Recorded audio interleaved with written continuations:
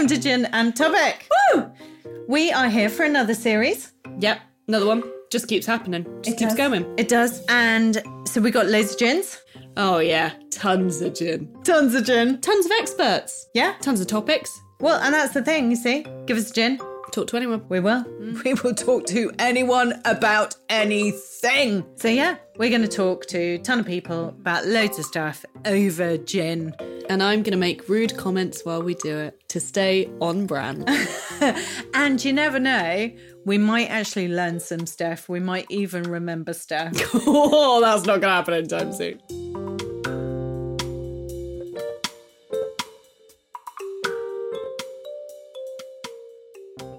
Who are we talking to? We're talking to Dr. Joanna Ramaswamy. Okay. And so Jo is an astrophysicist from the UK Astronomy Technology Centre in Edinburgh. Oh, the minute you say that, the minute the words astrophysics come out your mouth, I'm like, oh, fuck, here we go again. Because I don't understand any of this shit. We sorry, are Joanna. off into the galaxy, but we are not doing exoplanets. Right, okay. We're not doing gin in space. Okay. We are doing why are galaxies the shapes, sizes, and colours that we observe in the nearby universe. Because they are. And what physical processes shaped them and the evolution of a billion years. So our topic is invisible light. Oh, piss off. Invisible light. Yeah. That sounds like some BS, I'm sorry. No, I'm sure it's not. Our question is, how does invisible light from across the electromagnetic spectrum help us understand the history of our universe? Do you want the simpler question? Yeah. Why do astronomers need so many telescopes? Oh, that's a great question. I like that question. So yeah, we are going to find out. Why do they need so many telescopes to see stuff? Or not stuff? Who knows? I'm going to have very little to contribute to the what do we know section. That'll be a fun one. Yeah. So here is Jo. We will let her in and get some gin on the go, shall we? Oh, yeah, that will help. It will. Always does.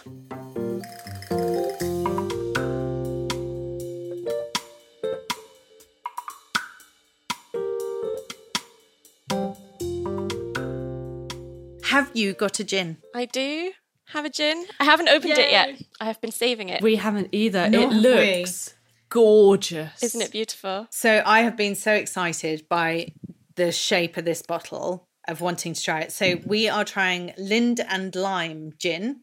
Can you tell us about why we're trying it? Yes, it's got a really good sciencey namesake. So Linden Lime Gin is made in the port of Leith in Edinburgh, which is where I'm from and where I work at the Royal Observatory in Edinburgh. And Lind in the name is named after Dr. Lind, Dr. James Lind, who was a Scottish scientist and a ship's surgeon. And he has supposedly conducted the first ever recorded clinical trial. So he, when working on ships, and it was in the 18th century, scurvy was a big problem, and there were various remedies for scurvy. So he conducted the first ever clinical trial where he got 12 men to try various different things to see if it would cure their scurvy. Apparently on day 5 or so, they'd run out of oranges, but the men with scurvy had already recovered. So that was when they discovered that citrus fruit is a cure for scurvy. They didn't know it was vitamin C, but it was still one of the first clinical trials. And there's almost a tangential link to my job now, in that the Royal Observatories in Edinburgh, the Royal Observatories in the UK were really set up because astronomy had such a close link with the maritime trade, and being able to tell the time and work out your longitude was very, very important. So in fact, the original site of the Edinburgh Royal Observatory is up on Calton Hill, where you can see down to the port of Leith, so they'd have been able to look up to the time ball, which drops and tells them the time. Oh, nice. Cool. And I have to say, it is a stunning bottle too. Oh, and we got citrus fruit. Well, I would like the orange, please. You can have the lime. We just That's sort the of official. We raided the bag of frozen fruits that was in the freezer. Very nice. Frozen is good, yeah. I've got a slice of lime, so... Ooh, give that a whiff. Ooh, Smells very nice. Here's something you'll be able to tell me what it is. I'm never good at identifying. Ooh, it smells woody. Yes. Like wet wood. Wet wood. That's it. Can Which doesn't sound appealing. Imagine being on a wet wooden ship. I don't know. That's quite a good way, yeah. Okay, here we go. We are pouring it in. And it says lime with peppercorns and juniper. Ooh. I was just looking at the bottle. So the bottle is stunning.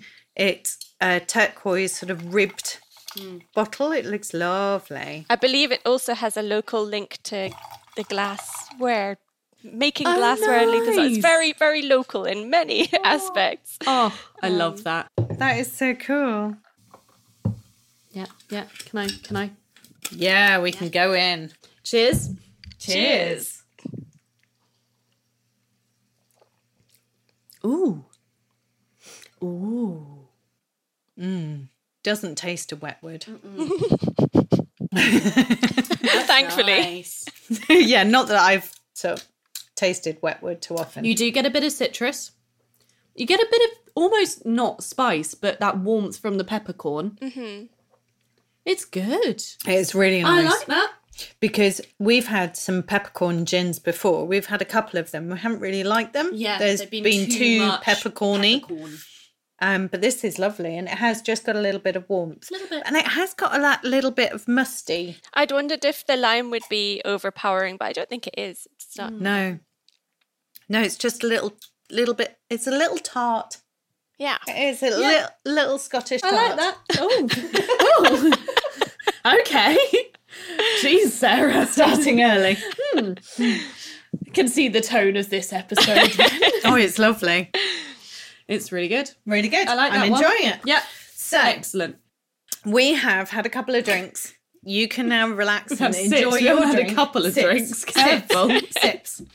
Maybe you have. But before we drink too much, Oh, gosh. Here we go. we are going to just, enlighten you with how much we know about your subject.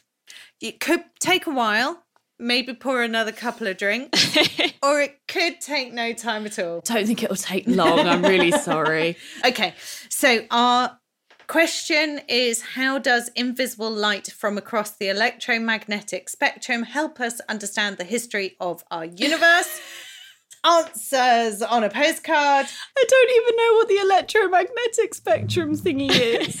Wavelengths. That's Yeah. what I get, is wavelengths. Wavelengths. Good. That's more than I have. But I don't understand how light can be invisible, because that just seems opposite. Yeah. Yeah. Because That's a fair point. No. UV. Gin tonic. Oh. Glowing. Yeah, that's true. Yeah. So it's UV light, but then I still don't get how that works. don't know. We're full Full of don't knows.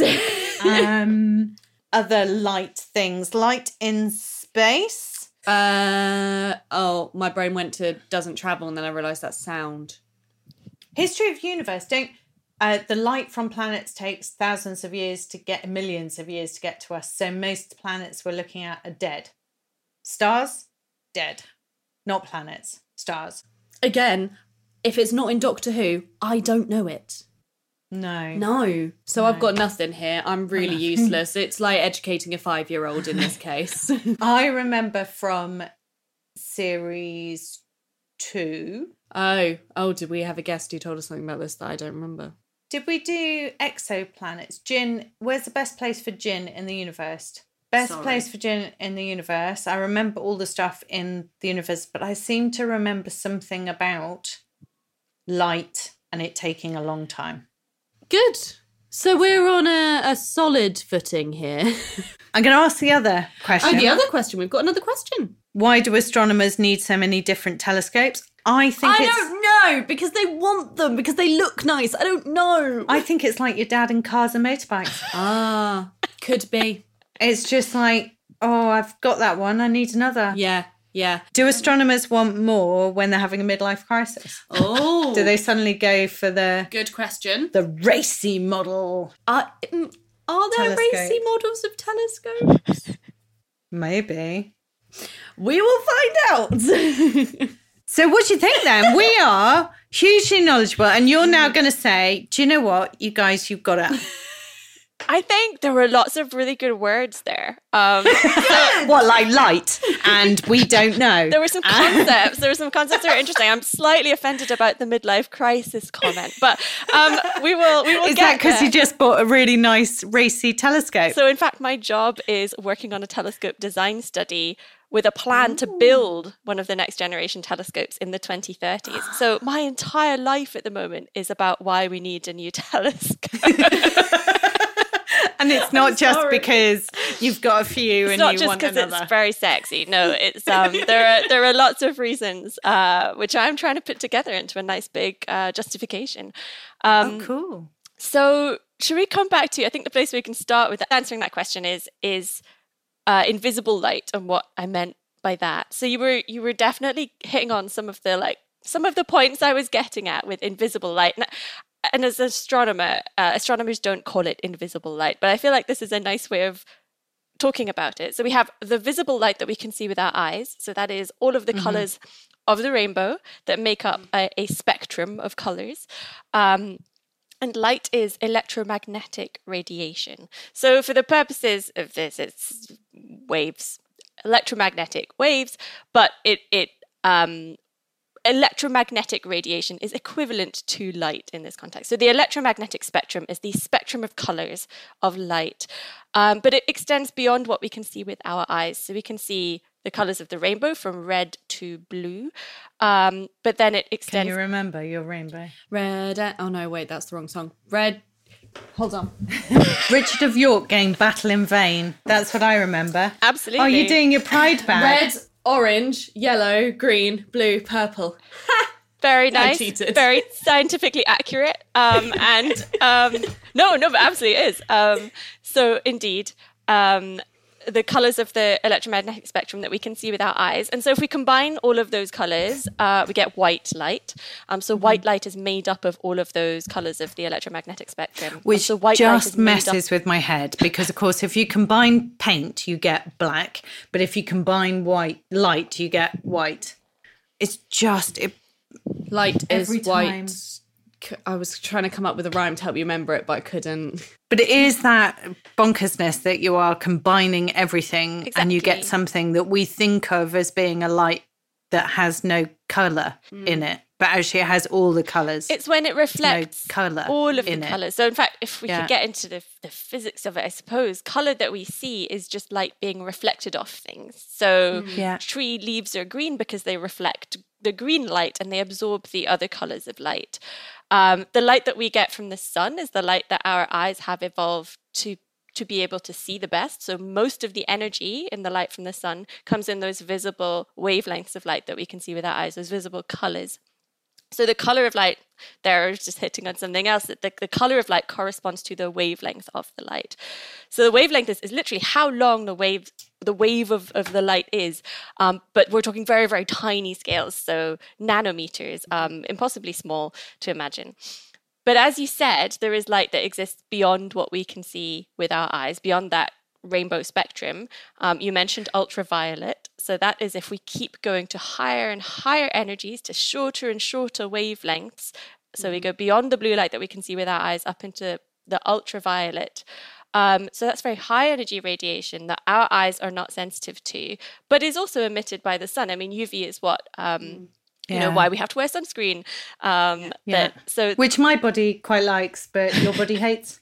Everybody should be wearing sunscreen against UV light, Sarah. Obviously. Everybody should. But you just As a need skincare fan, more of it. I'm pale. Thanks We to your get Irish it. Ha ha ha. And you know what? When I'm 80 and I'm looking 60 because of my dedication to my sunscreen, I will be happy. That's true. Thank you. That's true.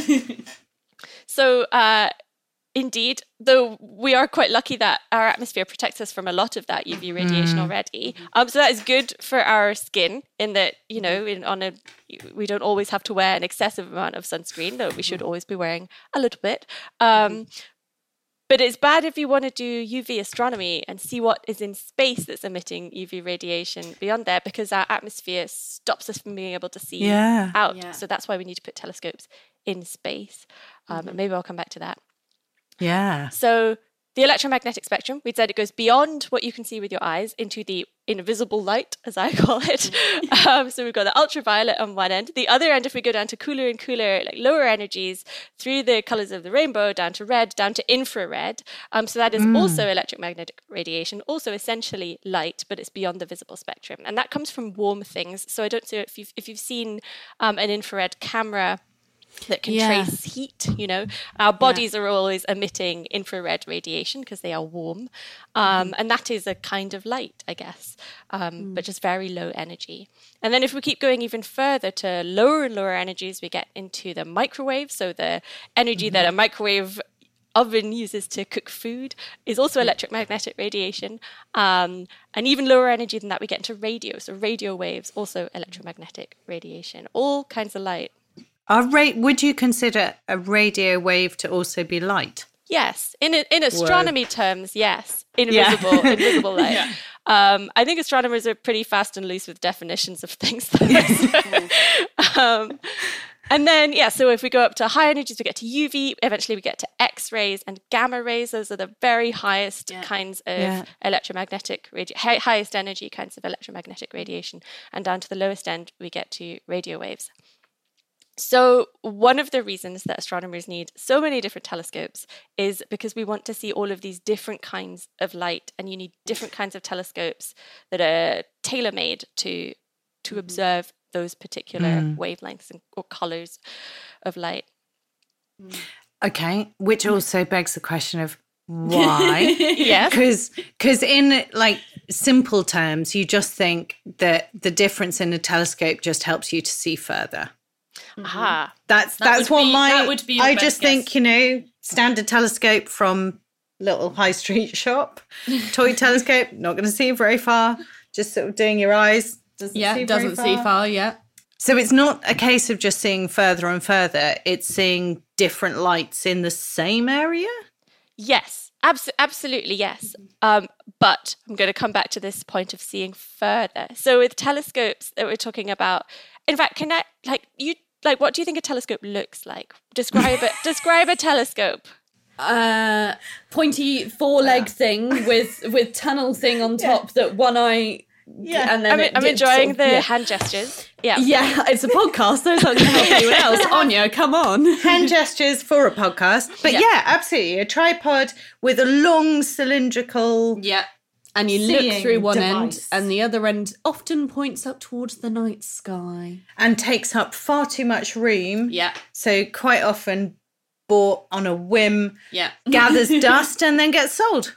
Yes, I think that's true of a lot of telescopes. But I would say not the kind of telescopes that people are using for cutting edge science. So the kind of telescope you're describing is usually, actually, in fact, if you buy a telescope for using at home now, it's a more modern type of telescope than that. The kind of telescope you're describing is really a kind of old-timey sailor's telescope, I think. No. Old-timers. I think it's very much the picture that you have in your head. I mean, that I have in my head when I think of a telescope. But in fact, technology's moved on. It moved on several centuries ago to rather than using... Well, it's like scientists, isn't it? It's like, it's a scientist. We all imagine the white coat on the bearded old grey man.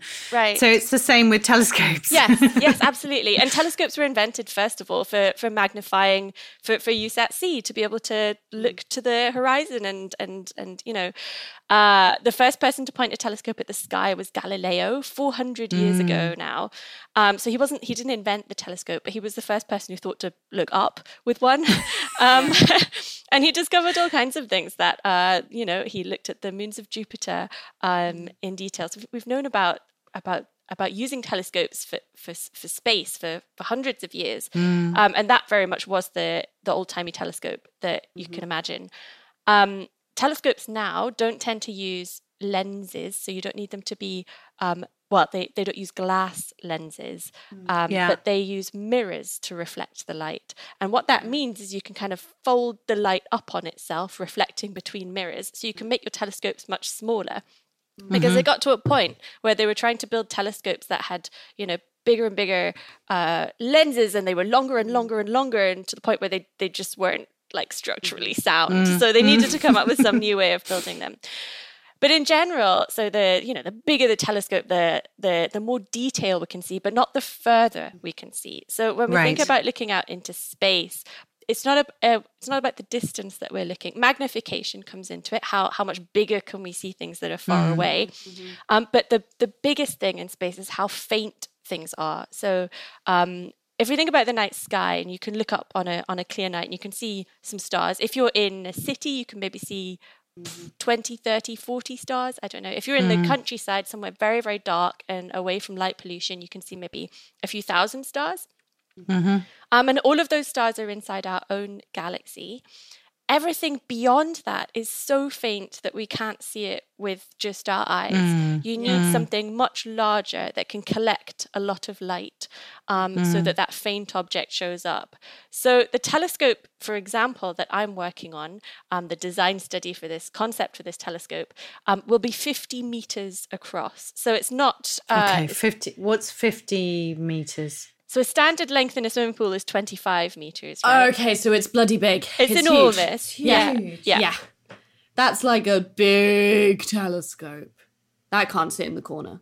Yeah, but we have to stop saying telescope because I keep just thinking of a 50 massive, long, old-fashioned telescope. Okay. Yes, it won't be long. It will look much like a satellite dish, So it's a big dish with a receiver in it.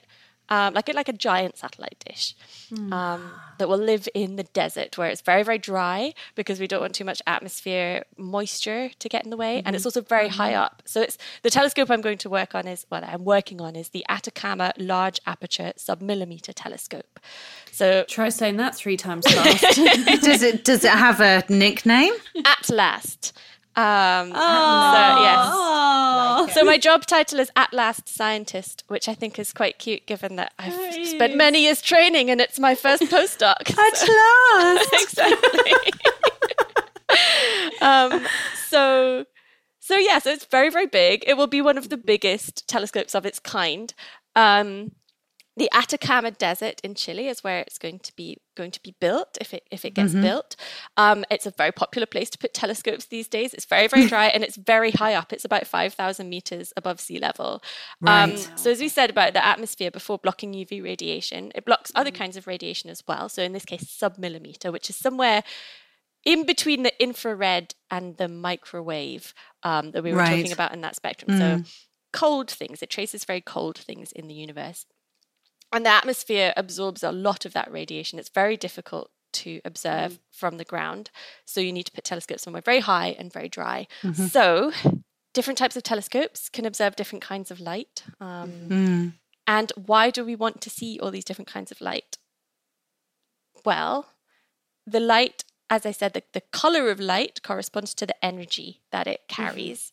So for example, I don't know if you did science at school, if you ever used Apparently I did, but I don't really seem to remember any of it. I know I did triple science and I got 1 GCSE, so...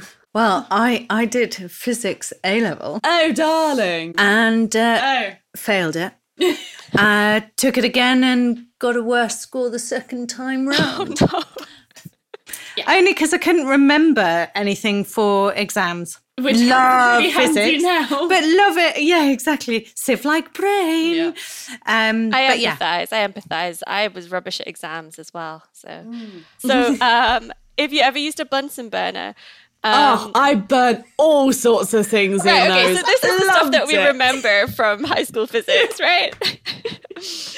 Can't forget burning things. So depending on how you adjust the airflow in a Bunsen burner, you can get it to burn hotter or cooler, and the flame changes color, right? Yeah. So when you have a blue flame, it's very, very hot, and when you have the orange flame, it's much, much cooler. You can put your hand through that, and that was been there, done that. People did. Yes. Yeah.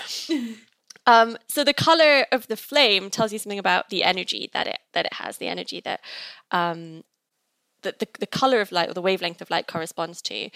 So when we're looking out into the distant universe, we want to look at different physical processes. How are stars born? How did they die? What happens when you smash 2 galaxies together? there are lots and lots of different things going on very different energy scales. There's a lot of space that's very, very empty and very, very cold, and there's not much there. But if you can just detect the few grains of dust that are there, we can learn about what the physics is going on. And then you've got other places, black holes swallowing up material. It's the highest energy process in the universe, and those are blasting out X-rays at very high energy. So we see all of these different physical processes going on. If we just looked in the visible light, all we would see is the starlight from the stars. Nothing else would be detected. Be like, nothing's going on here. Just here, nothing happening. Right. It's actually so surprising that exactly that happens when you look at a picture of a distant galaxy and you just see the stars and think, okay, normal galaxy, nothing going on. You add in, for example, the radio emission from that galaxy, and then suddenly you can see enormous jets blasting out, hundreds of times the span of the galaxy out in between into space. And it tells you there's something else going on.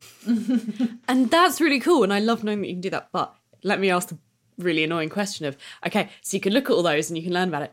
But why should we? Well, that's more of a, yes, indeed, a philosophical question that that can be very difficult to answer. And there are lots of answers for this. And I've definitely, over the course of, doing a PhD, and I've been through them in my head. I think I can just say, for me, I am very privileged to be able to study something that I think is just really fascinating. There are lots of very practical explanations as well. The technology that we develop for observing, especially when we talk about these multi-wavelength observations across the spectrum, you need to really push engineering and technology to its limits. And that has loads of knock-on effects for society, right? So, for example, the kinds of cameras that were originally developed for telescopes or CCDs were the first kind of chips that were used in digital cameras and smartphones. And all of this technology has lots of applications. And then there's also learning about physics, learning fundamentally about our place in the universe, learning about how things work. And I think there's a lot there, which also has very tangible applications. But for me, it's certainly that bigger picture kind of just wonder at, there are so many things we don't understand. That are pretty fundamental to, why are we here? How did we get here? What's going on out there? It's the big questions. And it must be just a bigger version of looking out your window and it's like, oh, it's just a bush, just some trees, nothing else going on. And then you look a bit further and see there's cars and all sorts, and going further and there's cities and there's and then going out and zooming out and seeing a whole world. Yeah. So that whole thing that actually, unless you look, you don't know what's there and what's happening. Yes, for sure. And certainly with this kind of telescope design study I'm working on, there are a lot of questions that we don't know how to ask yet, because this telescope will be built, if we're lucky, in maybe 15 years' time. It will keep operating for 30 or 40 years. So we're talking about, what questions will we need to answer scientifically in 50 years' time? And we just have no idea. How do we ask those questions? Yeah. Science moves quickly, and it moves in different directions that you really can't anticipate. But I think it's exciting to try, to just start to try and understand. Yeah. So what other question was sort of how does the invisible light help us understand the history of our universe? So of course you're talking about the question that you might ask in 15 years time and that future and how difficult that is. But then you're also asking those questions about then the history and how you see that. So what is that timey-wimey business? Can I start by asking you guys, in fact, you started with this analogy of looking out the window and you can see, a bush and a tree, and then you look a bit further and you can see some houses, and you keep looking out and out and out, and then you get to the world. Where do we go from there? Can you, just to get a sense of where you're at with the solar system? Yes. 10 points. 1 point to me. Yeah. So, the solar system, which is the collection of planets that we are part of, orbiting the sun, which is a star. If we go out from there, where do we get to next, do you think? Galaxy Milky Way thingy-majig? Yeah. Yes. Oh, no, because the chocolate bar. Yeah. There are lots of helpful chocolate bars. Yeah. So the galaxy, the Milky Way, is made up of hundreds of billions of stars, much like our sun. And each of those stars might have a solar system of its own, planets orbiting it. So then we go to the galaxy. What about after that? It's on you now. I've done 2. So then we did the episode on exoplanets. So that's the only other spacey word I know. Spacey word. Yeah. Exoplanets. No, I mean, that's exoplanets. We'd be looking at planets going around other stars, so stars other than our sun, inside our own galaxy. Oh, okay. So we're not going even further. Not so going further even is the further. universe. I'm not trying to be superior, but I do look even further. No, I have so much respect for it. My So partner. we're back to the midlife crisis and comparing the size of telescopes again and trying to get the better one. Exoplanets are very, very cool. I study things outside of our own galaxy, so extragalactic astrophysics. I look at galaxies. Oh, now that's a good name. That sounds like something. Yeah, doesn't it just? Yeah. That means looking outside of our own galaxy to very distant galaxies. That is bonkers far away. Yes. And this is the thing, when it comes to scales in astronomy, you start even with our solar system and you think about the distance between us and the sun, and that's unimaginably huge. Yeah, and that's the smallest of small scales that we're talking about in astronomical terms, right? So one thing that I don't know, I'm trying to think about how to explain in a clear way. In astronomy, you have to start using different descriptions for distance and for masses and things like that, because you cover such a large range of scales. So you can't just talk about everything in miles, because the numbers will get impossibly large really quickly. So there are lots of different units that we use. In like communicating astronomy, people often use light years as a description of distance. So how far light can travel in a year. And we also tend to work, like when you're working with the kind of numbers, in orders of magnitude, which means multiplying things by 10. So how many times do you multiply by 10? So if you have like a glass of gin, or a glass of gin and tonic, let's say it's... Multiply it by 10. 250 You fall milliliters. You would. So one order of magnitude larger would be 2.5 litres. So like a large fizzy soda bottle of gin and tonic. And then you multiply that by 10 again, and you'd have, I guess, a very good bathtub full of gin and tonic. Of gin. Yeah. But could you imagine you put your head under and just go and then come back up again? Yeah, but your body's been in that. Yeah, okay. Grim. Too much. Don't want to be in that bathtub. And then we multiply by 10 again and again and again, and it doesn't take long before you've got, an ocean full of gin and tonic. And so when we talk about orders of magnitude, that's a way of covering lots of different scales in quite small numbers, if that makes sense. Yeah. So not having to add too many zeros and everyone going, what's that long number again? Yes. Exactly. So quite often you'll see things in scientific and astronomical papers that are abbreviated to however many orders of magnitude. So the joke is that because sometimes astronomy can seem a bit hand-wavy, because we're looking at things that are very far away and we don't have an awful lot of information about. So sometimes there's a good degree of estimation and guesswork involved. Or at least, assumptions. As long as we account for those assumptions, it's fine. But quite often people joke, as long as you're within one order of magnitude, you're fine, which means you could have, a bathtub of gin or a 2.5 litre bottle of gin. Doesn't matter. As long as we're within that kind of, Like spin the wheel and then you get a bathtub. I got a swimming pool. You get a thimble.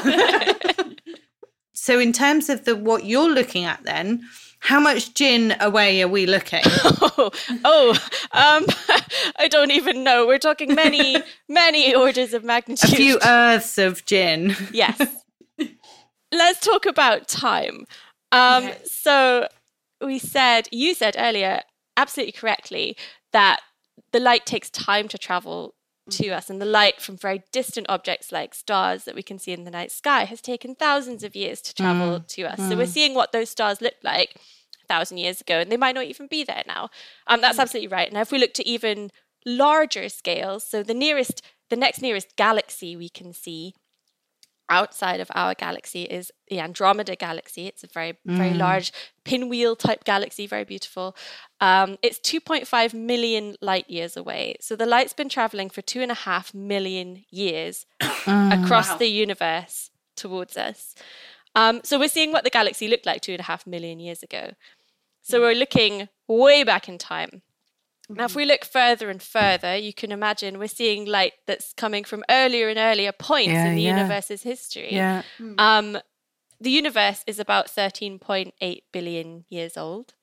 Depending on who you ask and what theory they like the best. And so the earliest light we can see, if we look as far away as we can see, comes from the very first light that was emitted in the universe, or the very first light that traveled across the universe towards us. So after the Big Bang, the universe was incredibly hot, incredibly dense. It was a kind of particle soup. All the particles were bumping into each other. As the universe expanded, it cooled down. Some of those particles collapsed to form atoms. And then the light particles, photons, were able to travel freely across the universe. And that's what we can see if we look out. It's called the cosmic microwave background. So that's in the microwave part of the electromagnetic spectrum. And it's everywhere. We see it across the whole sky, this hum of light from just after the Big Bang. So when I'm talking about looking at the history of the universe, what I mean is looking at objects at greater and greater distances that give us snapshots of what the universe looked like at some particular point in its evolution. We can't watch things evolve. It takes millions or billions of years for a lot of these processes to happen, right? But what we can do is try and piece together those snapshots from different ages of the universe, from the beginning to now, and try and understand how it went from place to place on that path. Which sounds so easy and simple to my tiny little brain. Yeah, it's just like, look really far away and compare that to a bit closer, compare that to a bit closer, and then to here. And it's like, plot it on a graph, sorted. Yeah. So what are the kinds of things that you've seen then? Because you were talking about, the shapes and colours and how, so I was reading things earlier about why they're the shapes and the sizes and the colours that you see. So what kinds of things have you seen and can tell us about those? Well, I study galaxies and how galaxies evolve. So we talked about our galaxy, the Milky Way. I don't know if you can picture what the Milky Way looks like if you've seen illustrations. We don't know. Yeah, I've seen the pictures that you can Google. It looks quite pretty. Really pretty swirliness. Bit spacey. It looks kind of like something you might get in a Marvel film when the title on the screen just says space. Yeah. So yes, it's a really beautiful spiral galaxy. But not all galaxies are as photogenic. So, I mean, we don't actually know exactly what the Milky Way looks like because we're inside it. So we can't fly all the way out and take a picture because it's hundreds of thousands of light years. But we can look at the stars around us, look at what we can see around us, and compare that to what we can see of distant galaxies and build up a picture of what it looks like, kind of comparing to other objects out there. So when we look out, talking about the history of the universe, I look at galaxies whose light has been traveling across the universe for about 10 billion years. So they tell us about when the universe was quite young, when the first big galaxies had formed and were furiously forming stars. So stars were being created much, much more rapidly than they are in our galaxy today. And that's how a galaxy grows, right? A galaxy is largely made up of stars. It's also got lots of gas in between the stars and dust. Dust is my thing. I study dust. It's not very sexy. It's all gone a bit... What's the Lila name of Philip Pullman book, Dust. Dust. We're studying dust. It's not the same kind of dust, though, is it? Well, it could be that dust. Been a long time since I've read them. There you go. Maybe it could be the same kind of dust. We just haven't caught up on our knowledge. I should brush up. And when you're talking about that dust, is it, because apart from Philip Pullman's dust, but, like for us, it's bits of skin and dirt and stuff that sort of floated in air about our house. I think space dust would be a bit cooler than that. So, but is it just broken up bits of planets and stars and meteorites and I'm just throwing in some words, spacey words. Well done. It's a loose definition. Like I said, like astronomers tend to use word for things that are actually not really those things. So we appreciate that. We like that. Dust is a very broad term, and actually I am not a chemist, so I couldn't really tell you exactly what dust is. But dust is stuff that's bigger than atoms, so it's molecules and chunks of material. I don't really know what. But it's not as big as a planet. Yeah, it's not. It can't be not defined as big as a planet. as a thing. So it's just some stuff. It's stuff floating around, and the place that we find a lot of dust is where stars are being born. So when you form a star, you have very dense gas and a lot of dust. And we were talking about UV earlier. UV is actually one of the more difficult wavelengths of light to measure in astronomy. First of all, you need to go to space, and space missions are very expensive and very challenging. But it's just a very difficult wavelength to observe, and especially once we get into very distant objects, it becomes very, very tricky to observe in the UV. Now, young stars, the hottest stars, which have very short lifetimes, so kind of trace star formation and where stars are being born, they emit in the UV. They're very bright in the UV. But we can't see them because it's very difficult to observe in the UV. Yeah. So what we can observe is the dust. That UV radiation, which is very, very hot, is absorbed by the dust in the clouds that surround these young stars. And it heats them up. And then they emit cooler radiation in the kind of infrared. And that gets shifted into the sub-millimeter when we're looking very, very, very far away. So we can observe dust, and dust tells us about star formation. So where we see a lot of dust, we know that there are a lot of stars. It's a kind of indirect tracer of a particular physical process. And there's lots of examples of that using radiation that, we talked about, why do you need all these different kinds of light? They trace different processes, it's sometimes in non-intuitive ways. So even if we're looking at the very coldest stuff, so the dust, it's tracing one of the most exciting processes in the universe, the birth of stars. So our galaxy is quite blue because it's got a lot of young stars that are very, very hot in it.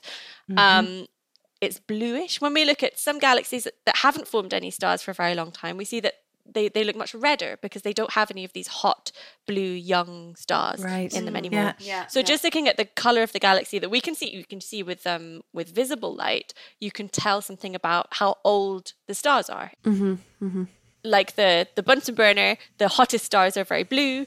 The coolest stars are kind of orange. And the hottest stars are also very, very big. As a result, they're very, very hot, very, very massive, but they burn through all of their fuel in a very short period of time. So they have very short lifetimes, only a few million years, which is nothing for a star. Oh, that's like baby numbers. Yeah. For a star like our sun will live for 9 billion years. Well, say live, it will burn its fuel over 9 billion years. And we're about 4.5 billion years of the way through our sun's lifetime, so it's nicely middle-aged, 4.5 billion years before it goes before it turns into a red giant and consumes us all. Which don't panic. It's many billion years in the future. Not going to be around.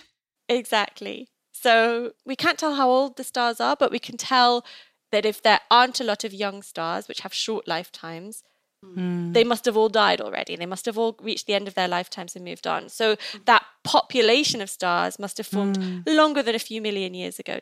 Yeah. So when you're talking about telescopes and colour and what you can see in space and all the rest of it, my brain is just filling with all the pictures that if I put space into any search engine or into any picture library or whatever, I'm inundated with all these pretty pictures. Fabulous pictures. Yeah. They're all quite sort of reddy pinky with... Well, there are some that are blue, some that are red. Yeah. So are they the kinds of things that you're able to see in that way from these telescopes, or...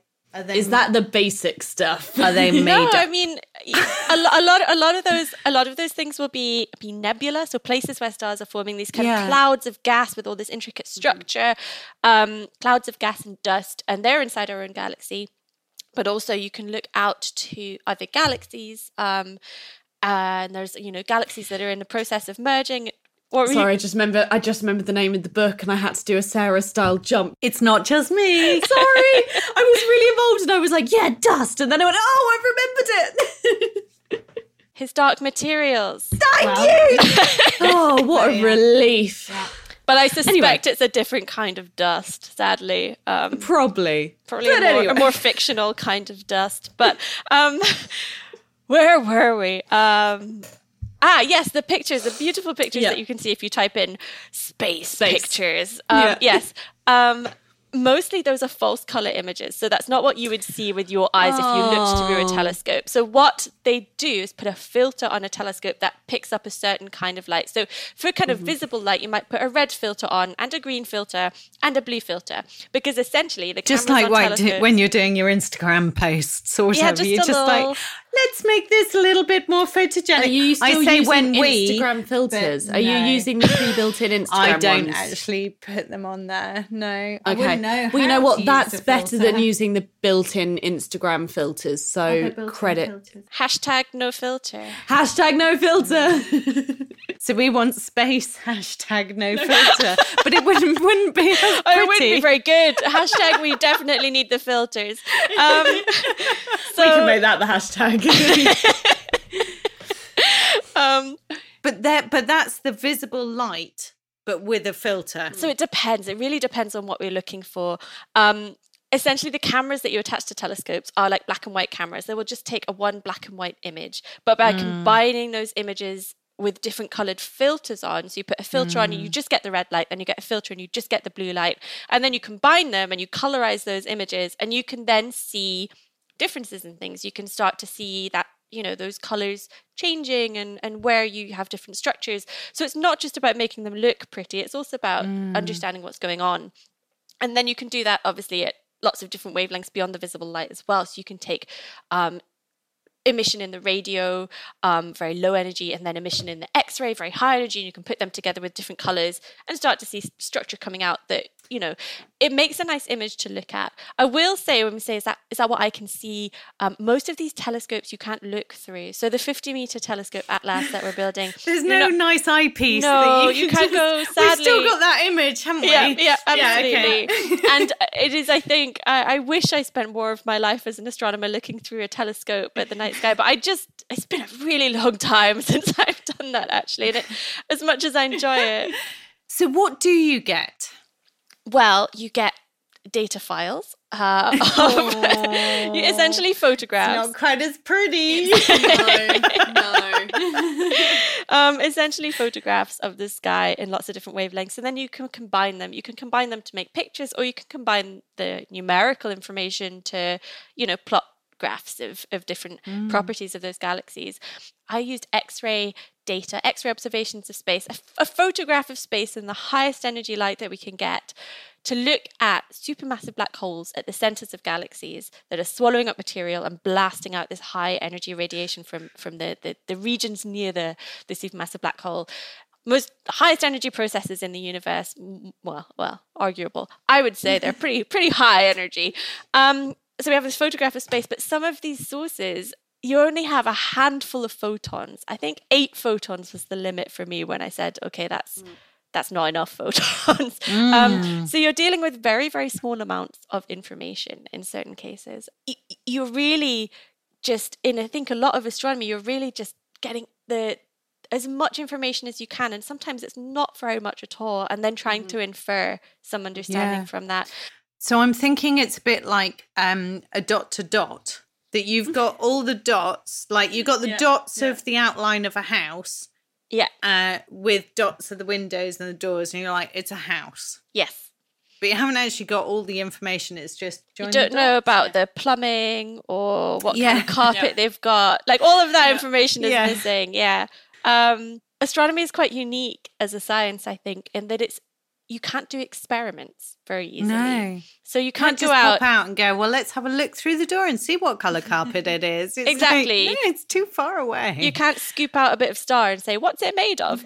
All you have is the light that we get from those objects. So that's why all these different wavelengths of light are so important, because that's the only information we have. We can't go and measure it in any other way. There are some caveats to that. There are some very cool things that we can do that are not just with light. So gravitational waves, which have been in the news, I say recently, I think it was like 5 years ago, the first detection. That's very good. That's recent. So that is recent in terms of the galaxy and stars and light. You know, basically, it's just like right now. Yeah. So there are some other ways that we are starting to be able to probe certain aspects of physics in the universe. But the vast majority of our understanding of space comes from the light that we get. The other tool that we can use where we can do experiments is simulations on computers. So you can put in all the stuff you think should be in the universe, put in all the laws of physics as we understand them, and then just run the clock forward from the beginning of the universe to the end of the universe and see if it looks like the real universe. And it's actually quite amazing that with our understanding, based on all of these observations and based on our understanding of physics and the fundamental kind of principles in physics, we can do a pretty decent job of simulating a universe on a computer. That must be amazing if you plug it on and you go, well, we'll fast forward and see. And it's like, oh, shit. Yeah. Yep, it is. It's wonderful. I think they're incredibly beautiful and also beautiful in a kind of more philosophical sense that we've got some really powerful tools to do that test our understanding. And I think they complement, running a simulation complements the kind of work I do, observational work, in a crucial way, that it gives us an opportunity to test those theories. So you make a simulation, you run it forward. Let's run it forward, a few billion years, and we'll stop it where the universe is a few billion years old. And then we look at the observations of the universe at that time, and we try and work out what do those simulations, which are full of complicated things because they're fuzzy and there's information missing and we have to guess what color the carpet is. And then we link those back to the simulations and say, does it look the same? And if it doesn't look the same, what's missing from our simulation? What's wrong in our simulation that doesn't produce the same thing? So one of the things I look at is galaxies that are forming thousands of stars per year. They're the most extremely star-forming places in the universe, and they're quite unusual and quite rare. But in the very early universe, we find a lot of them. So they're growing really rapidly. And simulations struggle to make them. They don't come up in simulations, and we don't exactly know why. Again, there's a lot of argument about, which models would produce slightly better outcomes, and we're definitely getting there. But I think it's something that's really interesting. It's funny, you find yourself in conversation with the simulations people all think that their simulations are right and our observations are wrong. They're like, well, you don't have a good enough telescope, or you're making the wrong assumptions. Whereas, I'm an observation person, and I tend to blame the simulation. It's all right. We won't tell them. If they're listening, though, there's nothing we can do. Some of my best friends work on simulations, but So you work in observation? What's the coolest thing that you've seen? Seen is a tough one because, like I said, I didn't get to look at them. But one of the cool things that I'm working on just now is we were looking at galaxies that were forming lots of stars. And we looked at them in the submillimeter. Like I said, that's where we see the dust, and we see that's a really good way of telling where there's lots of stars going on, star formation going on. We also looked at them in the radio because radio emission also traces star formation in a slightly different physical process. But it's a good way to compare them. We can say, do we see the same things? We'd expect to see roughly, a correlation between these two different types of emissions. So we see star formation, and we expect both of these things to show up. And we found two galaxies that didn't have any radio emission at all. They were really, really bright. We know there's lots of dust, but we didn't see anything in the radio. which is kind of weird. And we looked at all of the other wavelengths of light we had. So we looked through the visible light images, we looked in the infrared, in the UV, and there was nothing. They're invisible in all of those wavelengths of light. They're just very, very bright in the wavelength that we were looking at, in the submillimeter, where there's lots of dust. And that's kind of cool, science-wise, because there's something going on that we don't completely understand. Yeah. Our guess is that they are so distant that the only part we can see of them is the brightest part, which is that dust. That's the only part we can see. So I'm trying to put together some follow-up observations to look at them with a bigger, better telescope to find out more about them. So in 15 years, when you've got that bigger, better telescope, you'll then be able to start looking at it. How long will that then take? When do we need to book you in to come back tell us what that bright light's doing? Well, to be fair, I'm going to try and follow them up with an existing telescope, because that is a slightly smaller task than building an entirely new telescope just to look at my objects. But slightly. It's a good question. These projects are extraordinarily expensive. We're pushing the boundaries of technology and engineering and science, which means they're all they're much too expensive for a single country to build themselves. So Atlas, that I work in, is an international collaboration. And we're just in the first 3 years of the design of that. And we still don't know if we will get funding to go and build it. And if we do, where that funding would come from and who would be involved and what the plan would be. So it's very much a collaborative process that people are working on, because we got some nice European funding, which is wonderful, but also because people are really excited about building this facility, because it will open up all these possibilities in their work. So let's say 50 years, and if we can do it sooner, great. Yeah, just to be on the safe side. Yeah. I'm going to say 20. I think in 20 years, if everything goes well, we will have this telescope. We'll have been able to answer some of the questions. Oh, wow. Last year, there was a detection of phosphine on Venus that made the news. So phosphine is a chemical that, as far as we know, can only be produced through living animal processes, biological processes. So the I think one of the primary contributors to phosphine on Earth is penguins, because it comes from their poo. Oh, I love that idea. It's like a planet of penguins. And there was a detection using the telescope that I use for looking at distant dust in galaxies, but it's the very same telescope was used to detect phosphine on Venus.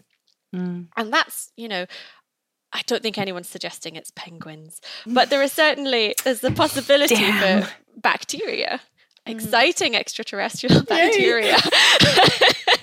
I'm going to stick with the penguins. I think penguins a bit more cute and cuddly than bacteria. Penguins. Ooh, Planet of the Penguins. Planet of the Penguins, done.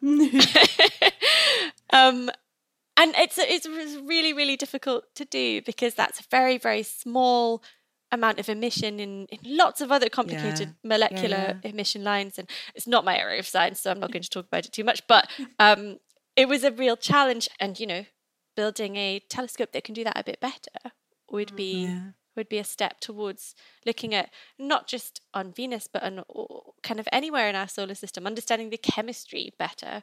We can understand not only if there's likely to be penguins there, but also, how did we come to have such a great time here on Earth? Why do we have everything we need for life here on Earth? We still don't completely understand how life began, how we got those fundamental building blocks for biology to kickstart and form life, and even how the water got here. There's lots of questions that we haven't got answers to, and I think that brings it back to one thing, which I think talking about life on other planets and looking out into the distant universe, the Earth is very, very special. And we have everything we need here to live comfortably. I mean, we talk about exoplanets and we talk about all the possibilities out there, but ultimately, like, the Earth is so perfect for the way we've evolved to live on it, that's kind of one of the most important things. It's quite nice, just that whole bring us home, send us off, and bring us home. I think it's important to look out there, but important to also recognise our place here and protect it. Yeah. It's been lovely. I've really enjoyed the journey. I'm going to try and imagine a different telescope sometimes. It's my promise. Not just one on a tripod. A proper. Yeah. Need to retrain that. Retrain the brain. Retrain the brain. Absolutely. Come up with different images, but I'm going to stick with the image of Planet of the Penguins. Planet of Penguins. I like it. Planet of the Penguins with a bathtub of gin. Perfect. They're happy. Yeah, that's where happy I'm gonna penguins. Go live. Yeah. And that's actually all the light that you see is just penguins partying with a bathtub of gin.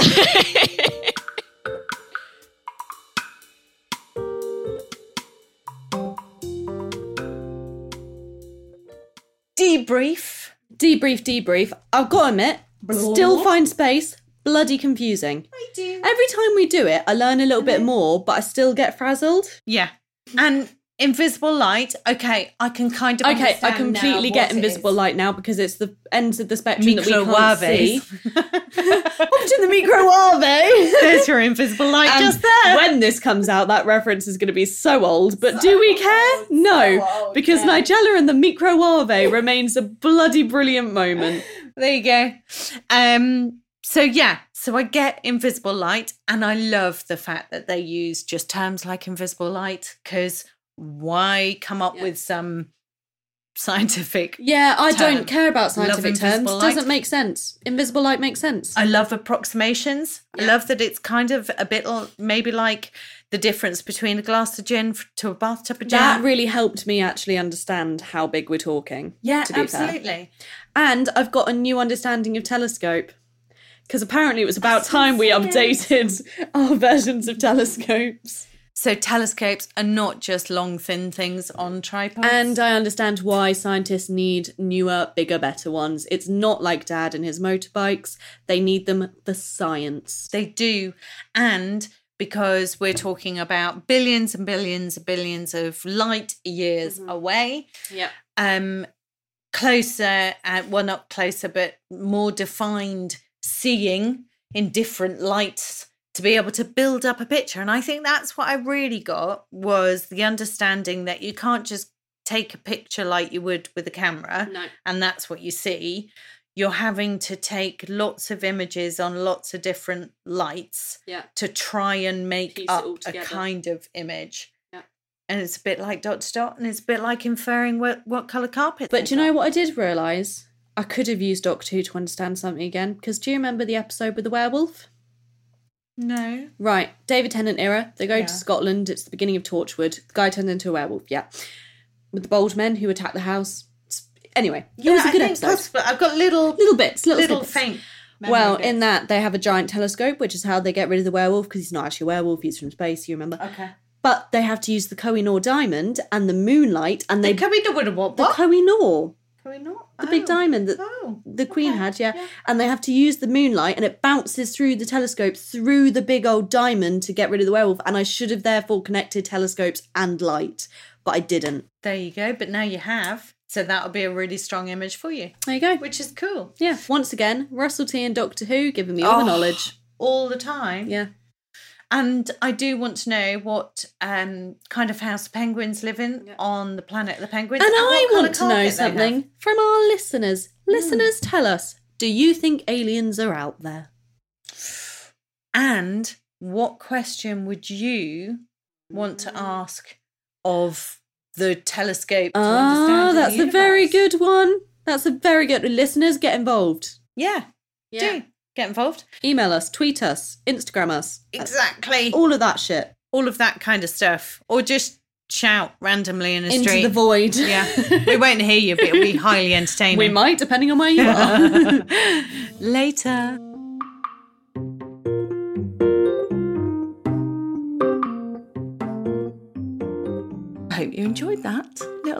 episode? You got to the end, so hopefully you did. That's very true. Well done. If you'd like more content from us, you can follow us on Instagram. You can, and you'll also find our chief gin taster, the Gin Monkey, with tasting notes of all the gins that we're tasting in the series. Go on to Instagram, so it's worth following. Yeah. Topic Gin. Topic Gin. Same on Twitter. Same on Twitter. What Send about us a little Facebook? tweet. Yeah, we're on Facebook too. Topic Gin, keeping it all nice and simple. And you can email us. You can, if you want, at hello@ginandtopic.com. If you click subscribe as well, that would be really handy. Reviews, Whole host tell of people. stuff for you to do. And we'll be back next week. With another episode. I know. And another guest. And another gin. Yay. And don't forget to join me and Emma in our new tasting room on Sunday, and she can tell us all about the gin.